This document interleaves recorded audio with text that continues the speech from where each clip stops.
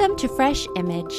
Fresh Image is a non-profit Catholic ministry committed to providing individuals and communities with resources to facilitate the full flourishing of the image of God in each and every single human person. Not only will you find hundreds of articles, convenient audios, and presentations on our beautiful faith, but also catechetical resources to be used in the classroom, at the parish, and at the kitchen table. Today, we are happy to present Fresh Image Gospel Reflections from our founder, Tony Crescio. Tony reminds us that it is when we look into the mirror of Scripture that we discover the unique image of God we have each been created to be.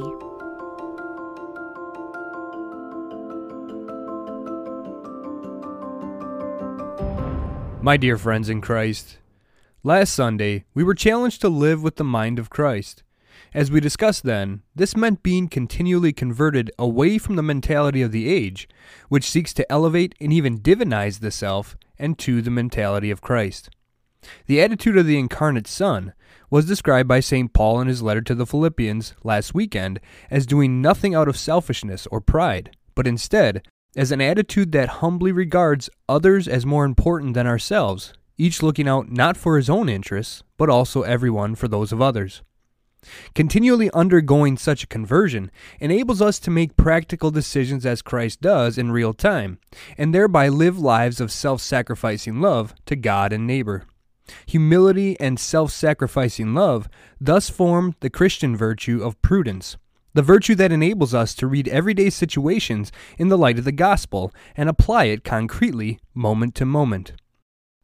The readings for this Sunday extend our conversation regarding living the life of Christ while also warning us of the temptation to reject his way, as many have and continue to do up and down the centuries. Our gospel reading for this Sunday is from Matthew chapter 21, verses 33 to 43. There, Jesus teaches us through the parable of the tenants. Before digging in, it is important that we remind ourselves of the context of this pericope. As was mentioned last weekend, all of the gospel readings for the remainder of this liturgical year occurred during the last week of Jesus' earthly life in Matthew's gospel, between Palm Sunday and the Passion. The parable of the tenants follows immediately upon last Sunday's gospel and the parable of the two sons. Recall that Jesus had told the parable of the two sons as a sort of allegorical response to the chief priests and the elders of the people asking Jesus what authority he had to enter triumphantly into Jerusalem, hailed as the Son of David, and to cleanse the temple. Jesus, as you recall, refuses to respond to this question from the chief priests and the elders of the people because they will not answer the question he put to them regarding the origin of John the Baptist's baptism of repentance.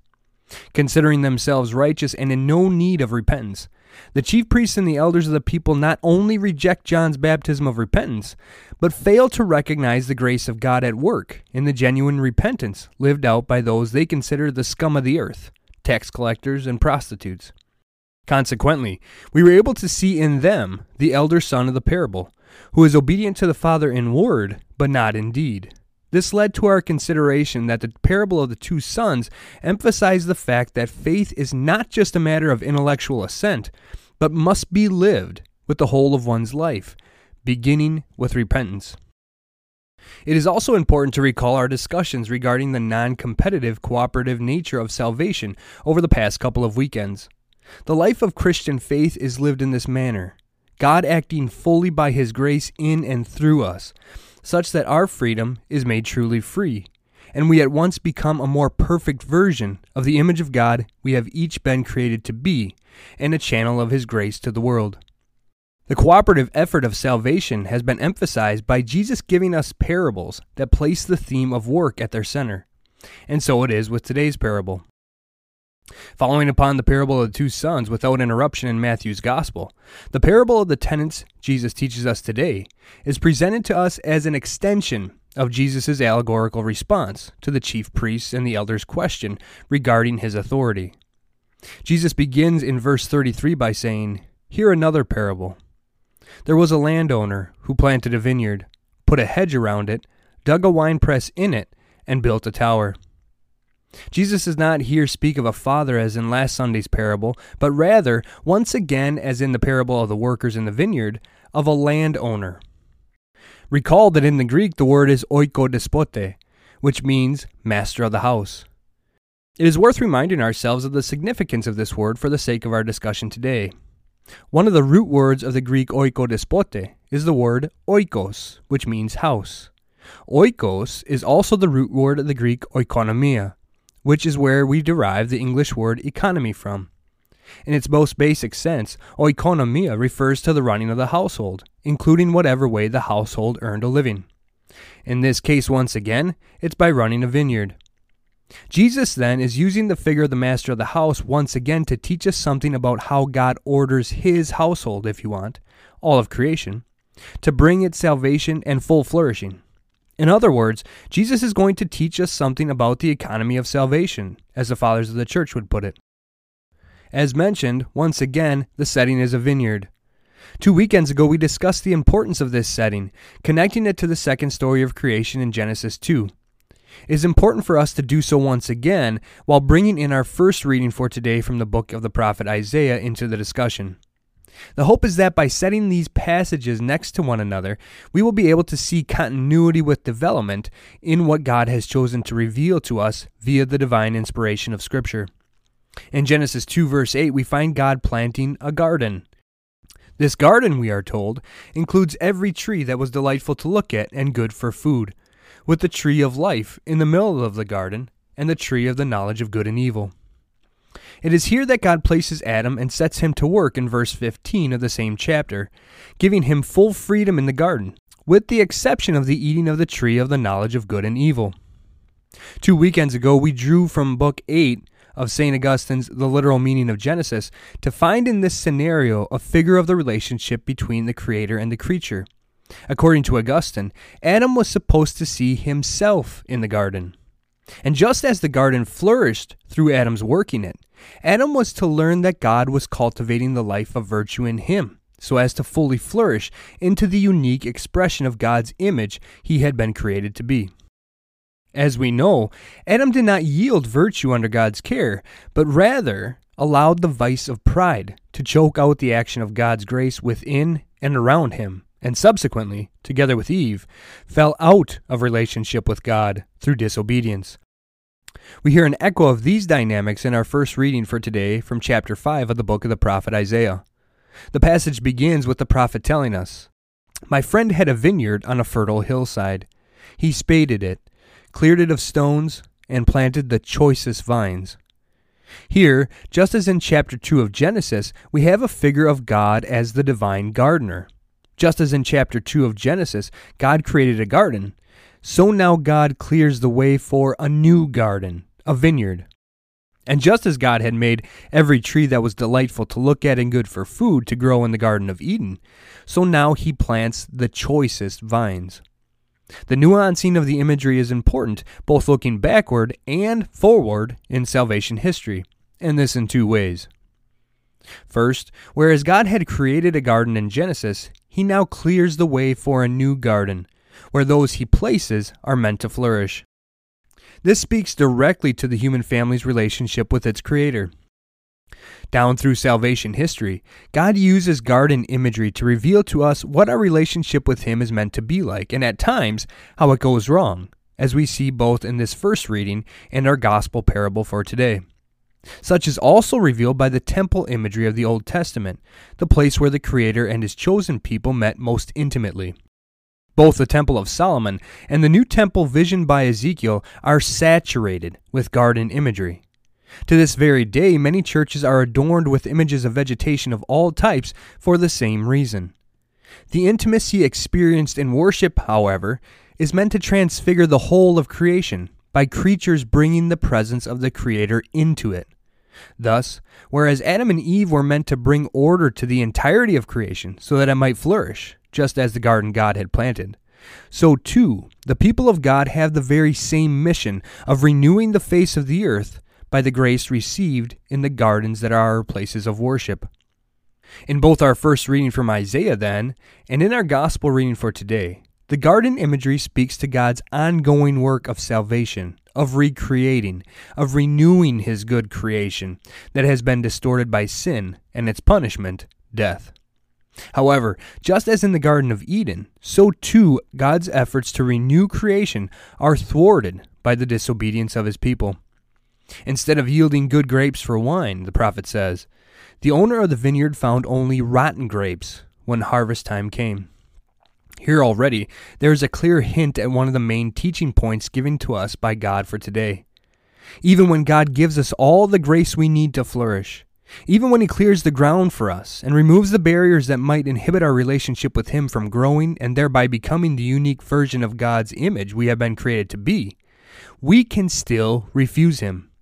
We can still refuse God's love in a perverted act of free choice. The second point to note is a bit of a contrast with our gospel parable for today, but speaks to this last comment. In chapter 5 of Isaiah, we are only told of God's, the divine gardener's, efforts to grow the choicest grapes from the choicest vines for the production of good wine. Not so in our parable for today. It seems clear that Jesus intentionally begins today's parable by echoing chapter 5 of Isaiah. The setting is nearly identical.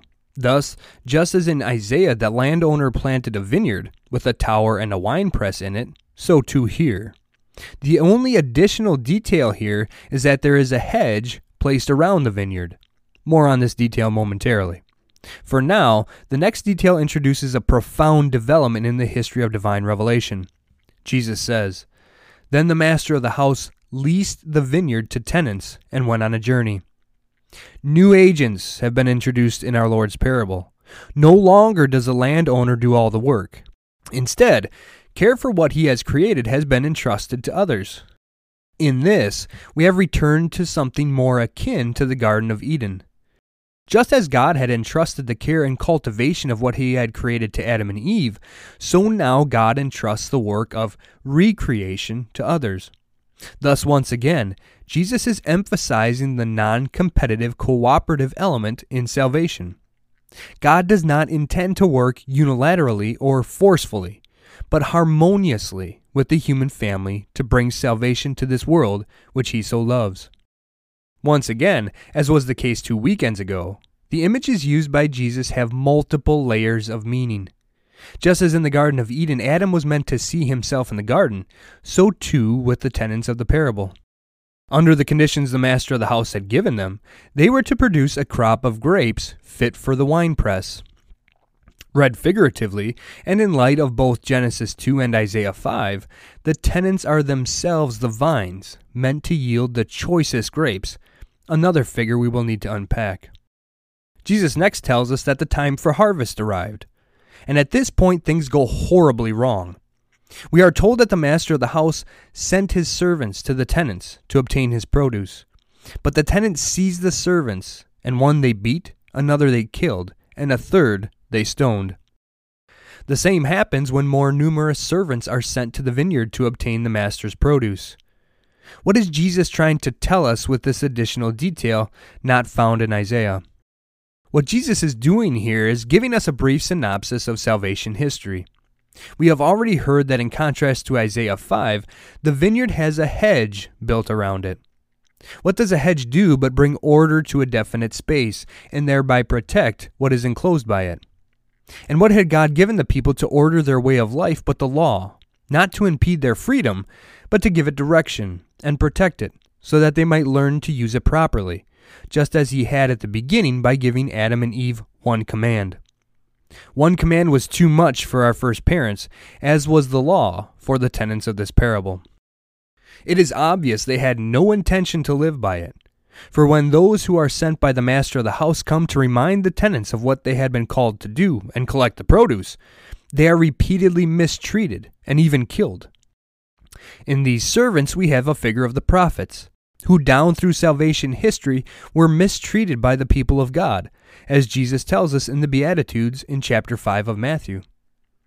But the master of the house does not give up. He is relentless in his pursuit to collect the produce he desires. Thus, finally, he sent his son to them, thinking, "They will respect my son." But the son fares no better than the servants. Instead, the tenants say to themselves, "This is the heir. Come, Let us kill him and acquire his inheritance." Far from showing the Son greater respect, they see murdering him as an opportunity to take what is rightfully his.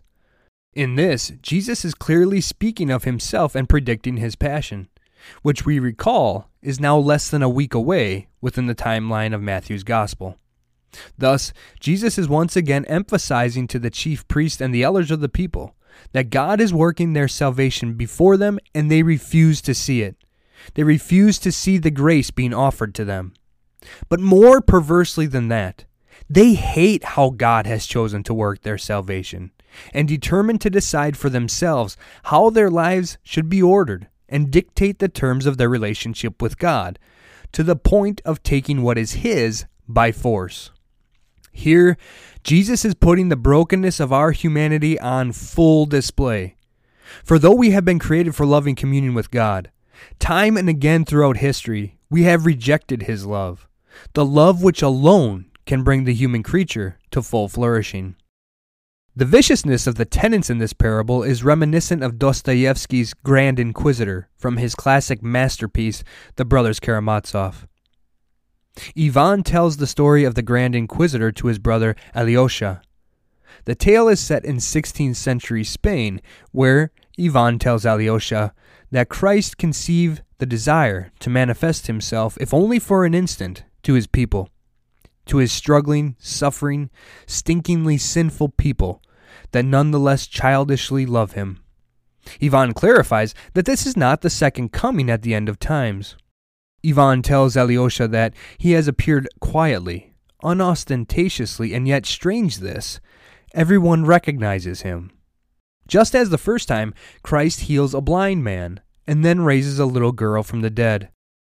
Importantly, much like we have spoken of the past couple of weekends concerning the chief priests and the elders of the people, the Grand Inquisitor witnesses the latter.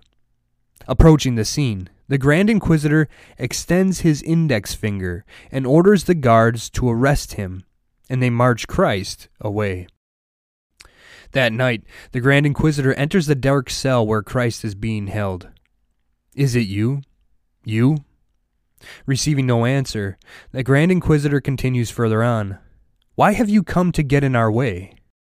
The Grand Inquisitor proceeds to call Christ foolish for assuming he could persuade people to love him freely rather than accept Satan's offer during the temptation in the desert to bow down to him, that Christ might rule all the nations.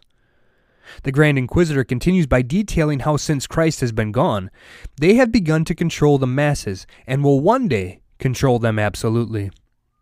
The Grand Inquisitor says, "But the flock will once more gather, and once more submit, and this time it will be forever. We shall prove to them that they are feeble, that they are merely pathetic children, but that childish happiness is sweeter than all others." After the tirade, during which Christ had remained silent, a silence the Grand Inquisitor finds difficult to bear, Christ draws near to him and kisses the Grand Inquisitor without saying anything. "That was his only response," says Ivan. At this the old man shudders, walks to the door of the cell, opens it, and says to Christ, "Go, and do not come back. Do not come back at all. Ever, ever. Why have you come to get in our way? We had everything under control. We did not need you, your love, your grace." The Grand Inquisitor voices what the tenants in today's parable live indeed, by rejecting the message of the servants of the master of the house to the point of killing them and his son. Just as the Grand Inquisitor, the tenants don't want the master of the house in the way. They want to do things as they see fit and seize the produce of the vineyard for themselves. Fellow sinners, how often don't we do the same? How often don't we feel God is getting in our way? How often don't we tell him, "I've got this under control, go away"? While comparison with Dostoevsky's Grand Inquisitor may seem an exaggeration, by its very radicality, the story of the Grand Inquisitor is helpful for magnifying the core of the reality of sin. Each and every time we sin, in ways big and small, we too reject God. Instead of enacting the Lord's Prayer, "Thy kingdom come, thy will be done," we reject his love with the words of the enemy, non serviam, I will not serve. To do so is nothing other than to try to replace God with ourselves, to make ourselves God. Okay, so if this is a clear perversion of God's intent for us as human creatures, what positive elements can we gain from today's parable about what God desires for us? The Grand Inquisitor actually hits the proverbial nail on the head here. God desires us to freely love Him in return. This is the message of the cross, for it is precisely that sacrifice that provides us with the grace of cooperating non-competitively and harmoniously with God's will for us, such that they become one and the same, and we are made truly free. What has God done for us to make it so? And what is our role in all of this? We have already mentioned one thing by reading the hedge figuratively. God has given us the law to live by, a law fulfilled in the life of Christ. The Decalogue, the Ten Commandments, delineate the boundaries of living in relationship with God, if you will. But what else is in the garden? A tower. In his commentary on the Gospel of Matthew, St. Thomas Aquinas interprets the tower as the temple, the high place where God is worshipped. The worship of God, then, forms the center of our cooperative work in salvation, and our lived relationship with God flows from and revolves around it, to the point of extending it to every moment of our lives. But what other work is to take place in the vineyard? How do we live as to yield the produce desired by the master of the house? Here, our second reading for today from chapter 4 of St. Paul's letter to the Philippians is helpful. St. Paul begins by exhorting the Philippians to be people of prayer. For then, he says, the peace of God that surpasses all understanding will guard your hearts and minds in Christ Jesus. Here, Paul is re-emphasizing the idea of the necessity of living with the mind of Christ we discussed last weekend, which can only be accomplished with God's grace. Next, Paul gives us a description of this mentality. Whatever is true, whatever is honorable, whatever is just, whatever is pure, whatever is lovely, whatever is gracious, if there is any excellence, and if there is anything worthy of praise, think about these things. For the sake of brevity, I want to highlight one word here, excellence. The Greek word Paul uses is arete, which is better translated as virtue. Virtue, as discussed last weekend, from a theological perspective, is most basically participation in the life of Christ. Accordingly, virtue is lovely, honorable, just, pure, and gracious, because it is a manifestation of the life of Christ growing in us. And this is precisely what the divine gardener wishes to cultivate in us in his vineyard. But this only takes place when we cooperate with his grace. When we say yes to God, I will serve, I will cultivate your vineyard in me. My friends, today we have discussed two very different responses to God's efforts to cultivate the life of his Son in us. The response of the tenants and the Grand Inquisitor, I will not serve, and the response of the Son, thy will be done. The former, at bottom, voices a hatred for God and a desire to replace him with ourselves, to define reality for ourselves and determine our purpose on our own. The latter is a response of genuine love, a love that accepts our created natures and desires to cooperate with God's grace so as to become the unique images of God we have been created to be. From a theological perspective, cooperating with God's will for us is cooperatively cultivating the life of Christ within us by the help of God's grace in striving for a life of Christian virtue. It is here that the last item in the vineyard comes into play, the winepress. We may think of the virtues as the various nutrients that help us grow to full maturity, bringing the life of Christ to full flourishing in us. It is at this point that we are ready for the winepress, the place where the divine gardener intended to bring us from the very beginning. For filled with the life of Christ, we are ready to give our lives for the life of the world. We are ready to live Eucharistic lives.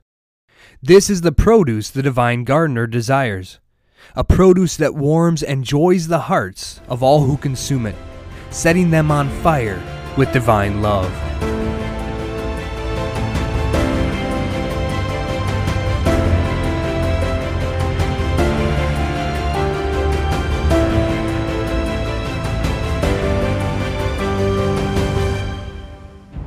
Thank you for listening to this week's Gospel Reflection.